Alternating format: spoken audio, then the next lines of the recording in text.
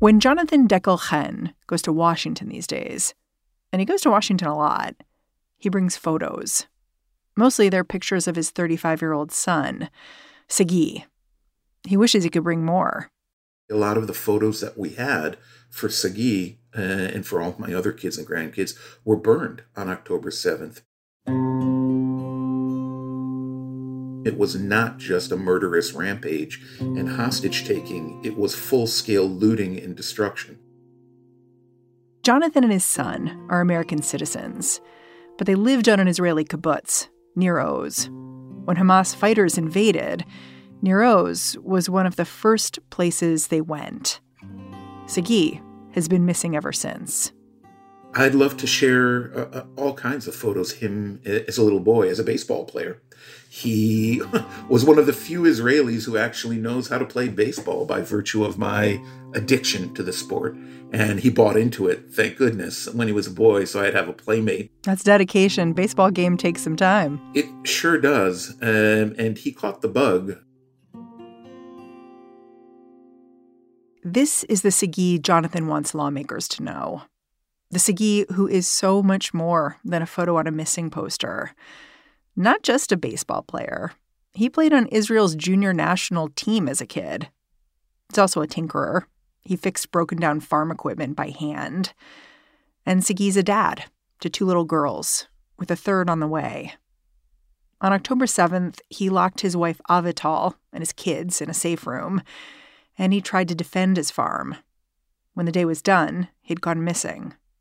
The only reason his father knows Sagi was taken is because other hostages, people who've been released, have seen him. But that was weeks ago. So now, Jonathan's going door to door with politicians in Israel, in the U.S., to plead his son's case, urge them to send in the Red Cross to make sure Sagi's okay, urge them to bring Sagi home. After showing them pictures, Jonathan likes to leave mementos behind.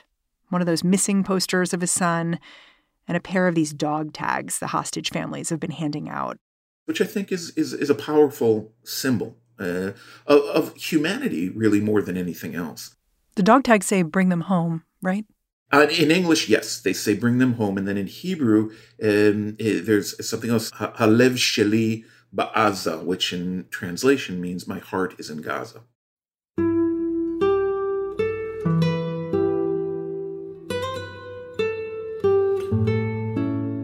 Two months in, do you feel more or less optimistic about your son's fate? Well, that's a very difficult question to answer. For nearly 2 months, we didn't know if he was alive. We know that he was taken captive after a battle on the kibbutz in general and in and around his house specifically. We didn't know if he was alive. So the mere fact that as of, let's say, 2.5, 3 weeks ago, we know that he was alive, that is an enormous, enormous source of strength for us and hope. But as I say, with the passage of time, that's not certainly nothing is for certain. Today on the show, one family's hostage story. I'm Mary Harris. You're listening to What Next? Stick around.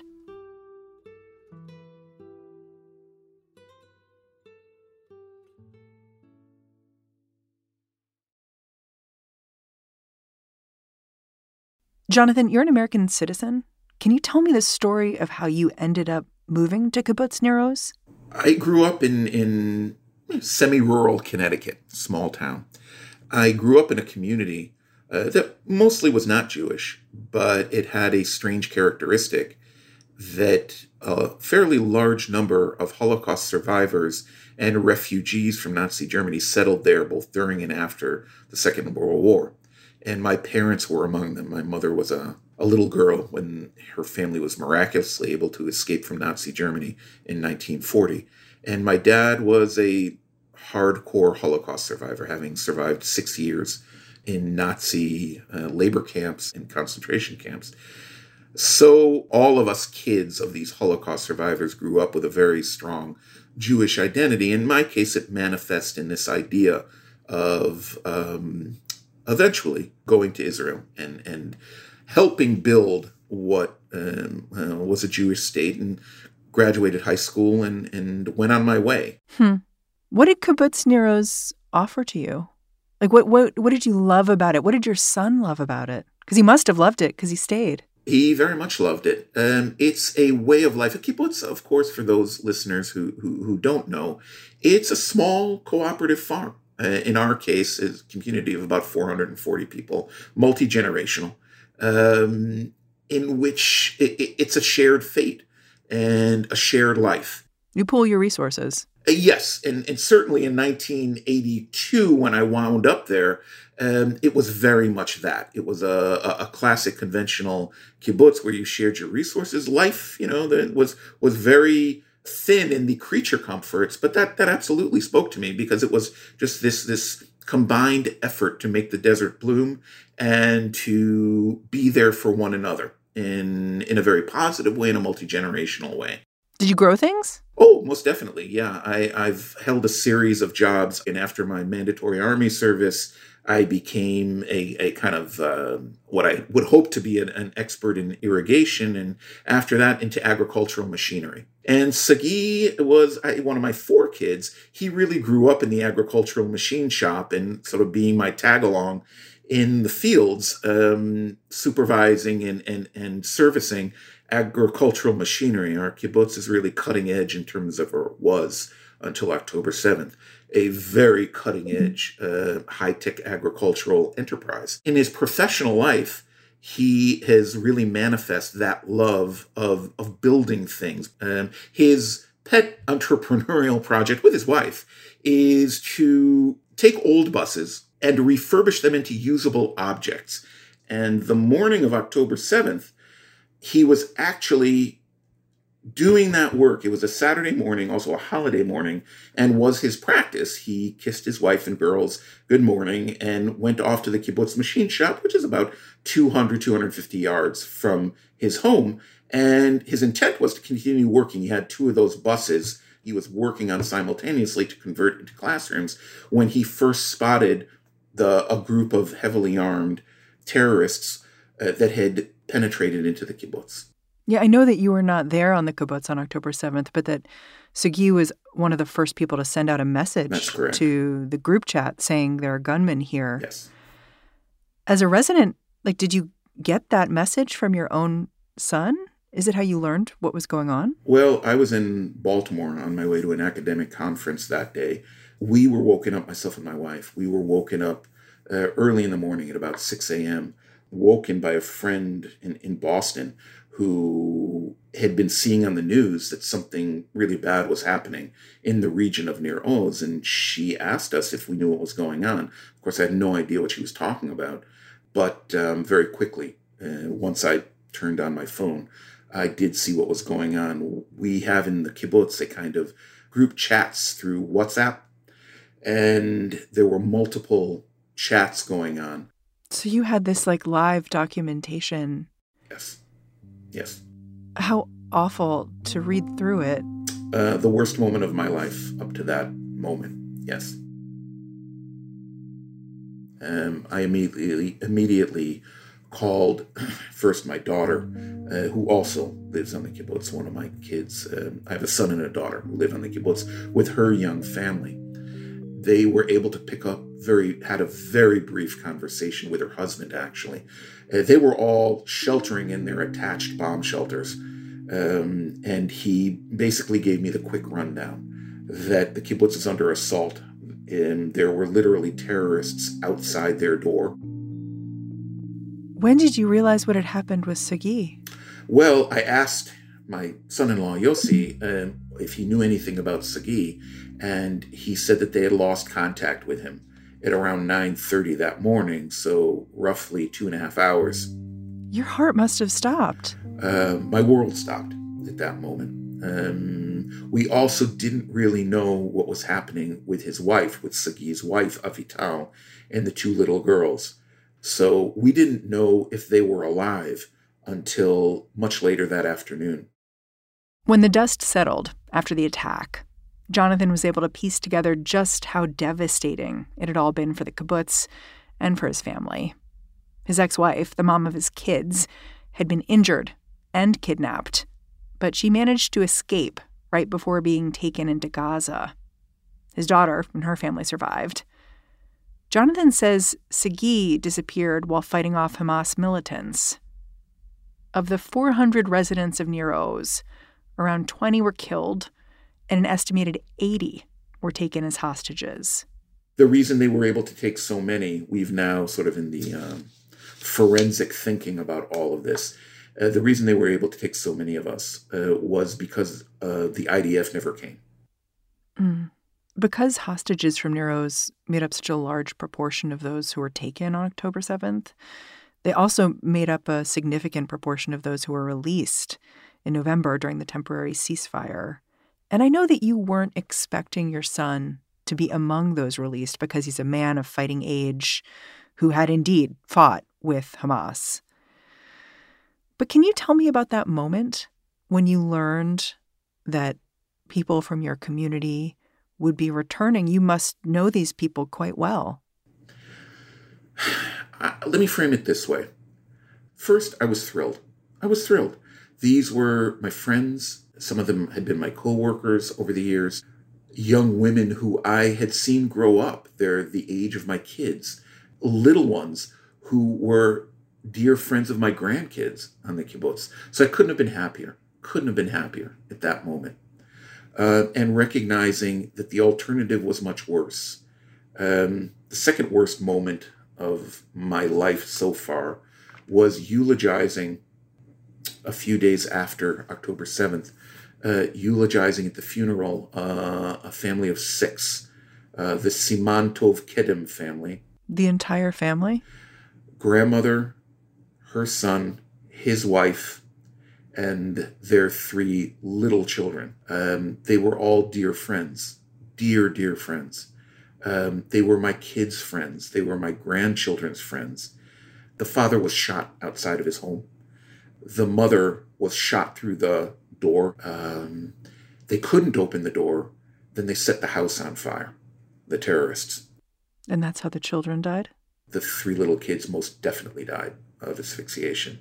And I was asked to eulogize them because of my closeness with all the family. And Carol, the grandmother, has been my friend since 1981. An American citizen, by the way, from Philly. How did you begin to do that? I couldn't write a word. I tried the night before, and I couldn't write a word. I don't know. It's kind of a blur, to be honest with you. It sounds like what you're saying is that when you got the news that many hostages from your kibbutz would be released, your gratitude was partially about, I don't have to do another service like that for these people. That's right. And I'm so grateful. I think you're expressing exactly, because there were entire families who were taken and or murdered. There could have been more, and there still may be more funerals like this. We've already gotten death notices about people that we believed were hostages, but over the course of the last 2 weeks, we've gotten notification from Hamas that they're dead. And you must, of course, think of your son, too. Every day, every minute. Again, I do know as of about 2.5 weeks ago that he is alive, but every moment that passes, who knows? They're not receiving medical care. There are bombs falling around them. So there is a real feeling of distress amongst any hostage family, any and all. We'll be back after the break.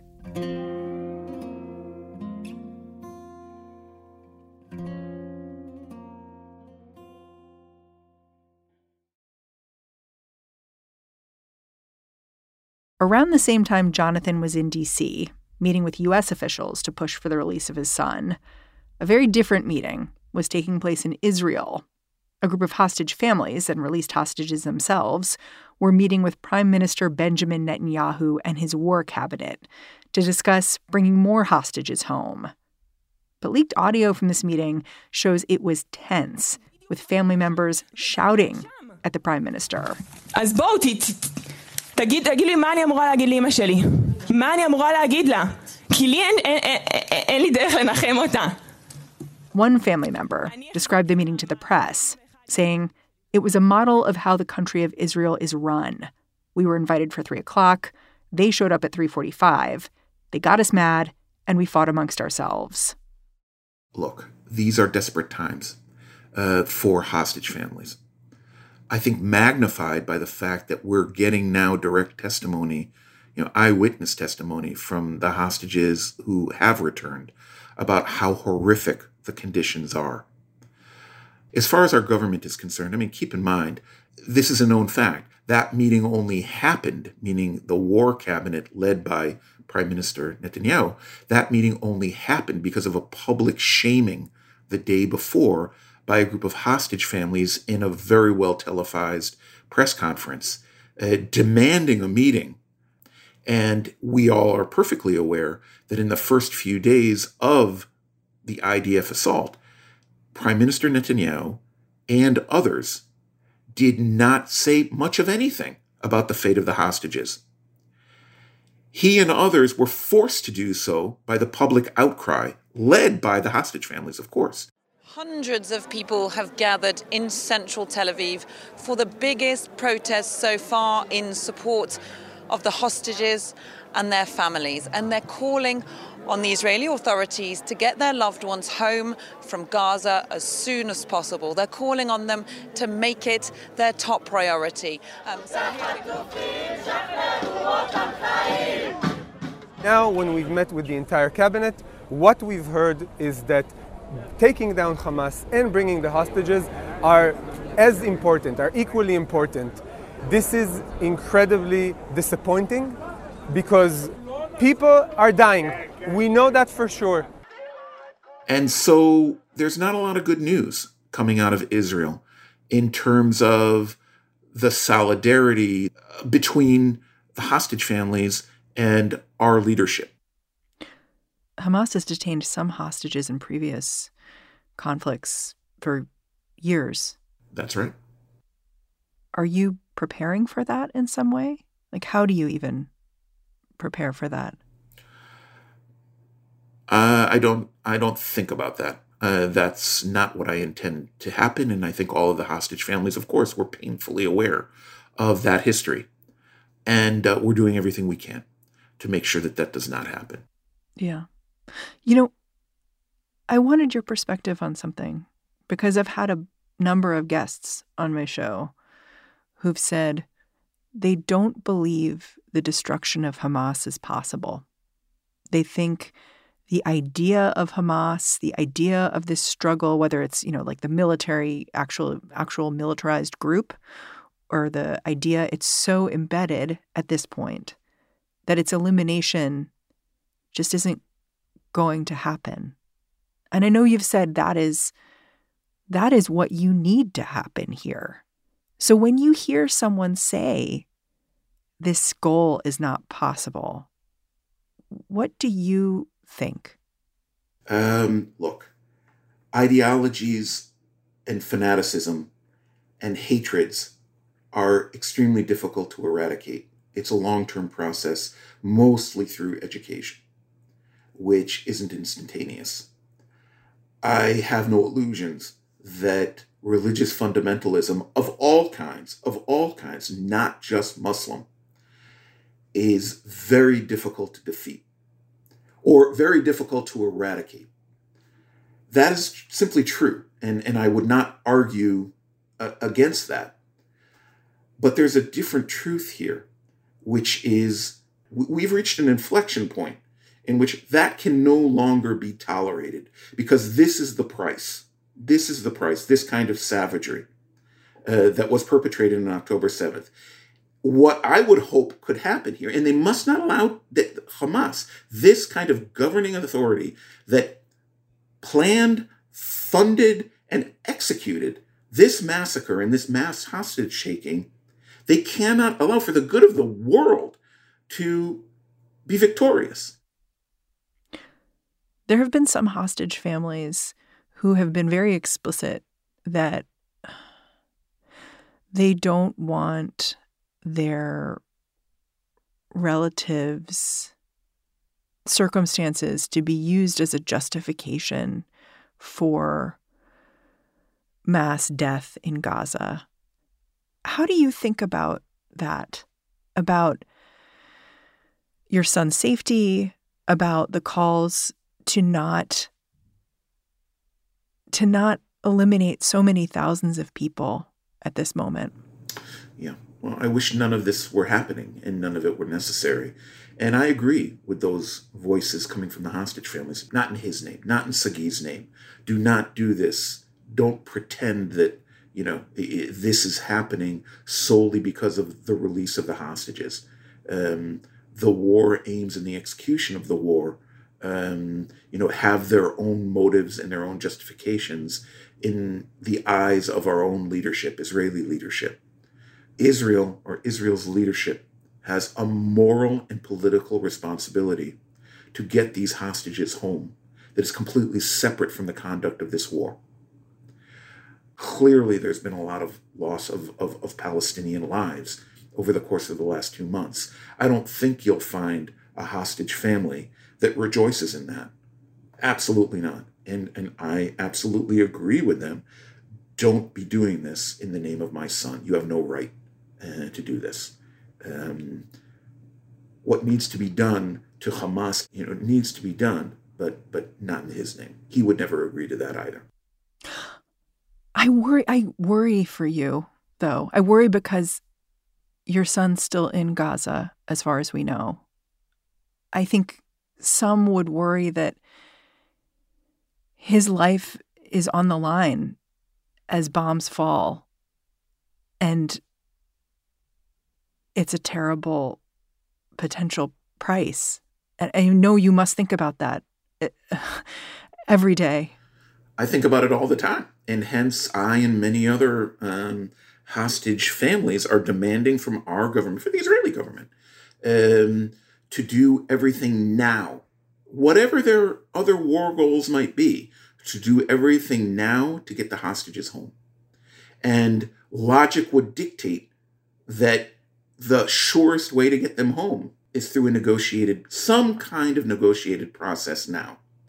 Look, my end game is, and I'm sure it's similar to all other hostage families, is for Sagi to walk down, and I dearly hope he can walk on his 2 feet, to walk down some hallway or into some room, and his 2 little girls will leap into his arms, and he will, well, I don't know if it'll be before or after Avital gives birth, because it's any minute now, and he will meet his infant daughter.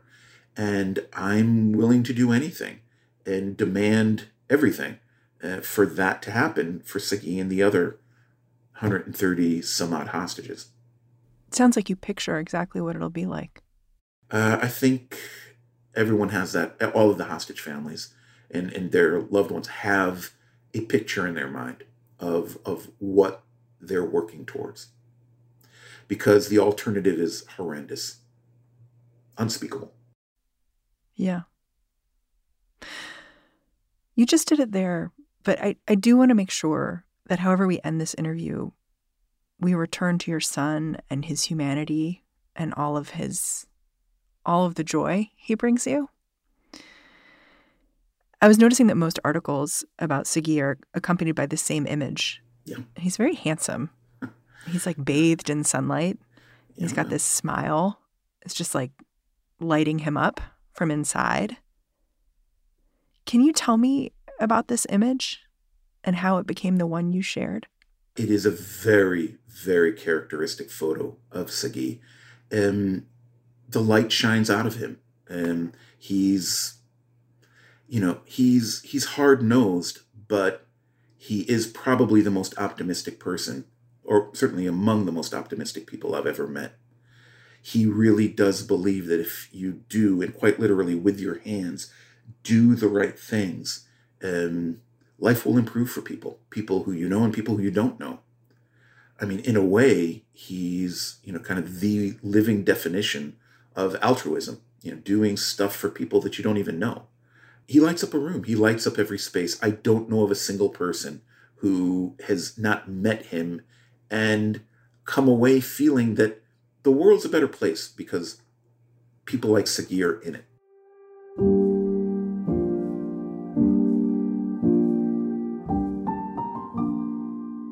Jonathan, I'm really grateful for you taking so much time and telling your story in such depth. Thanks for doing it. I appreciate your willingness. Jonathan Dekel-Chen is a professor at the Hebrew University of Jerusalem and the father of Sagi Dekel-Chen. And that's our show. What Next is produced by Paige Osborne, Elena Schwartz, Rob Gunther, Madeline Ducharme, and Anna Phillips. We are led by Alicia Montgomery with a little boost from Susan Matthews. Ben Richmond is the Senior Director of Podcast Operations here at Slate. And I'm Mary Harris. Thanks for listening. I'll catch you next time.